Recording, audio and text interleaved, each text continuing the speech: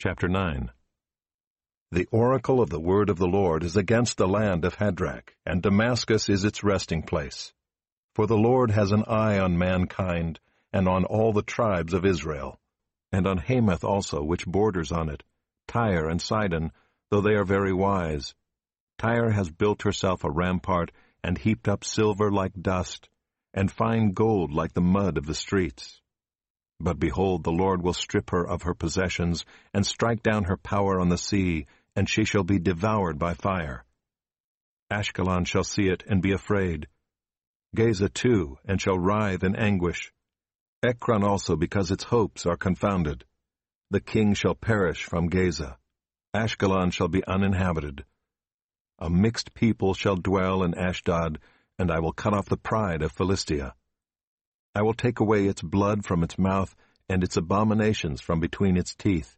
It too shall be a remnant for our God. It shall be like a clan in Judah, and Ekron shall be like the Jebusites. Then I will encamp at my house as a guard, so that none shall march to and fro. No oppressor shall again march over them. For now I see with my own eyes. Rejoice greatly, O daughter of Zion. Shout aloud, O daughter of Jerusalem. Behold, your king is coming to you. Righteous and having salvation is he, humble and mounted on a donkey, on a colt, the foal of a donkey. I will cut off the chariot from Ephraim, and the war horse from Jerusalem, and the battle bow shall be cut off, and he shall speak peace to the nations. His rule shall be from sea to sea, and from the river to the ends of the earth. As for you also, because of the blood of my covenant with you, I will set your prisoners free from the waterless pit. Return to your stronghold, O prisoners of hope. Today I declare that I will restore to you double. For I have bent Judah as my bow. I have made Ephraim its arrow.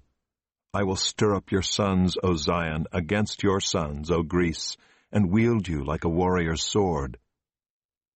Then the Lord will appear over them, and his arrow will go forth like lightning. The Lord God will sound the trumpet, and will march forth in the whirlwinds of the south. The Lord of hosts will protect them, and they shall devour and tread down the sling stones, and they shall drink and roar as if drunk with wine, and be full like a bowl, drenched like the corners of the altar. On that day the Lord their God will save them as the flock of his people. For like the jewels of a crown they shall shine on his land. For how great is his goodness, and how great his beauty! Grain shall make the young men flourish, and new wine the young women.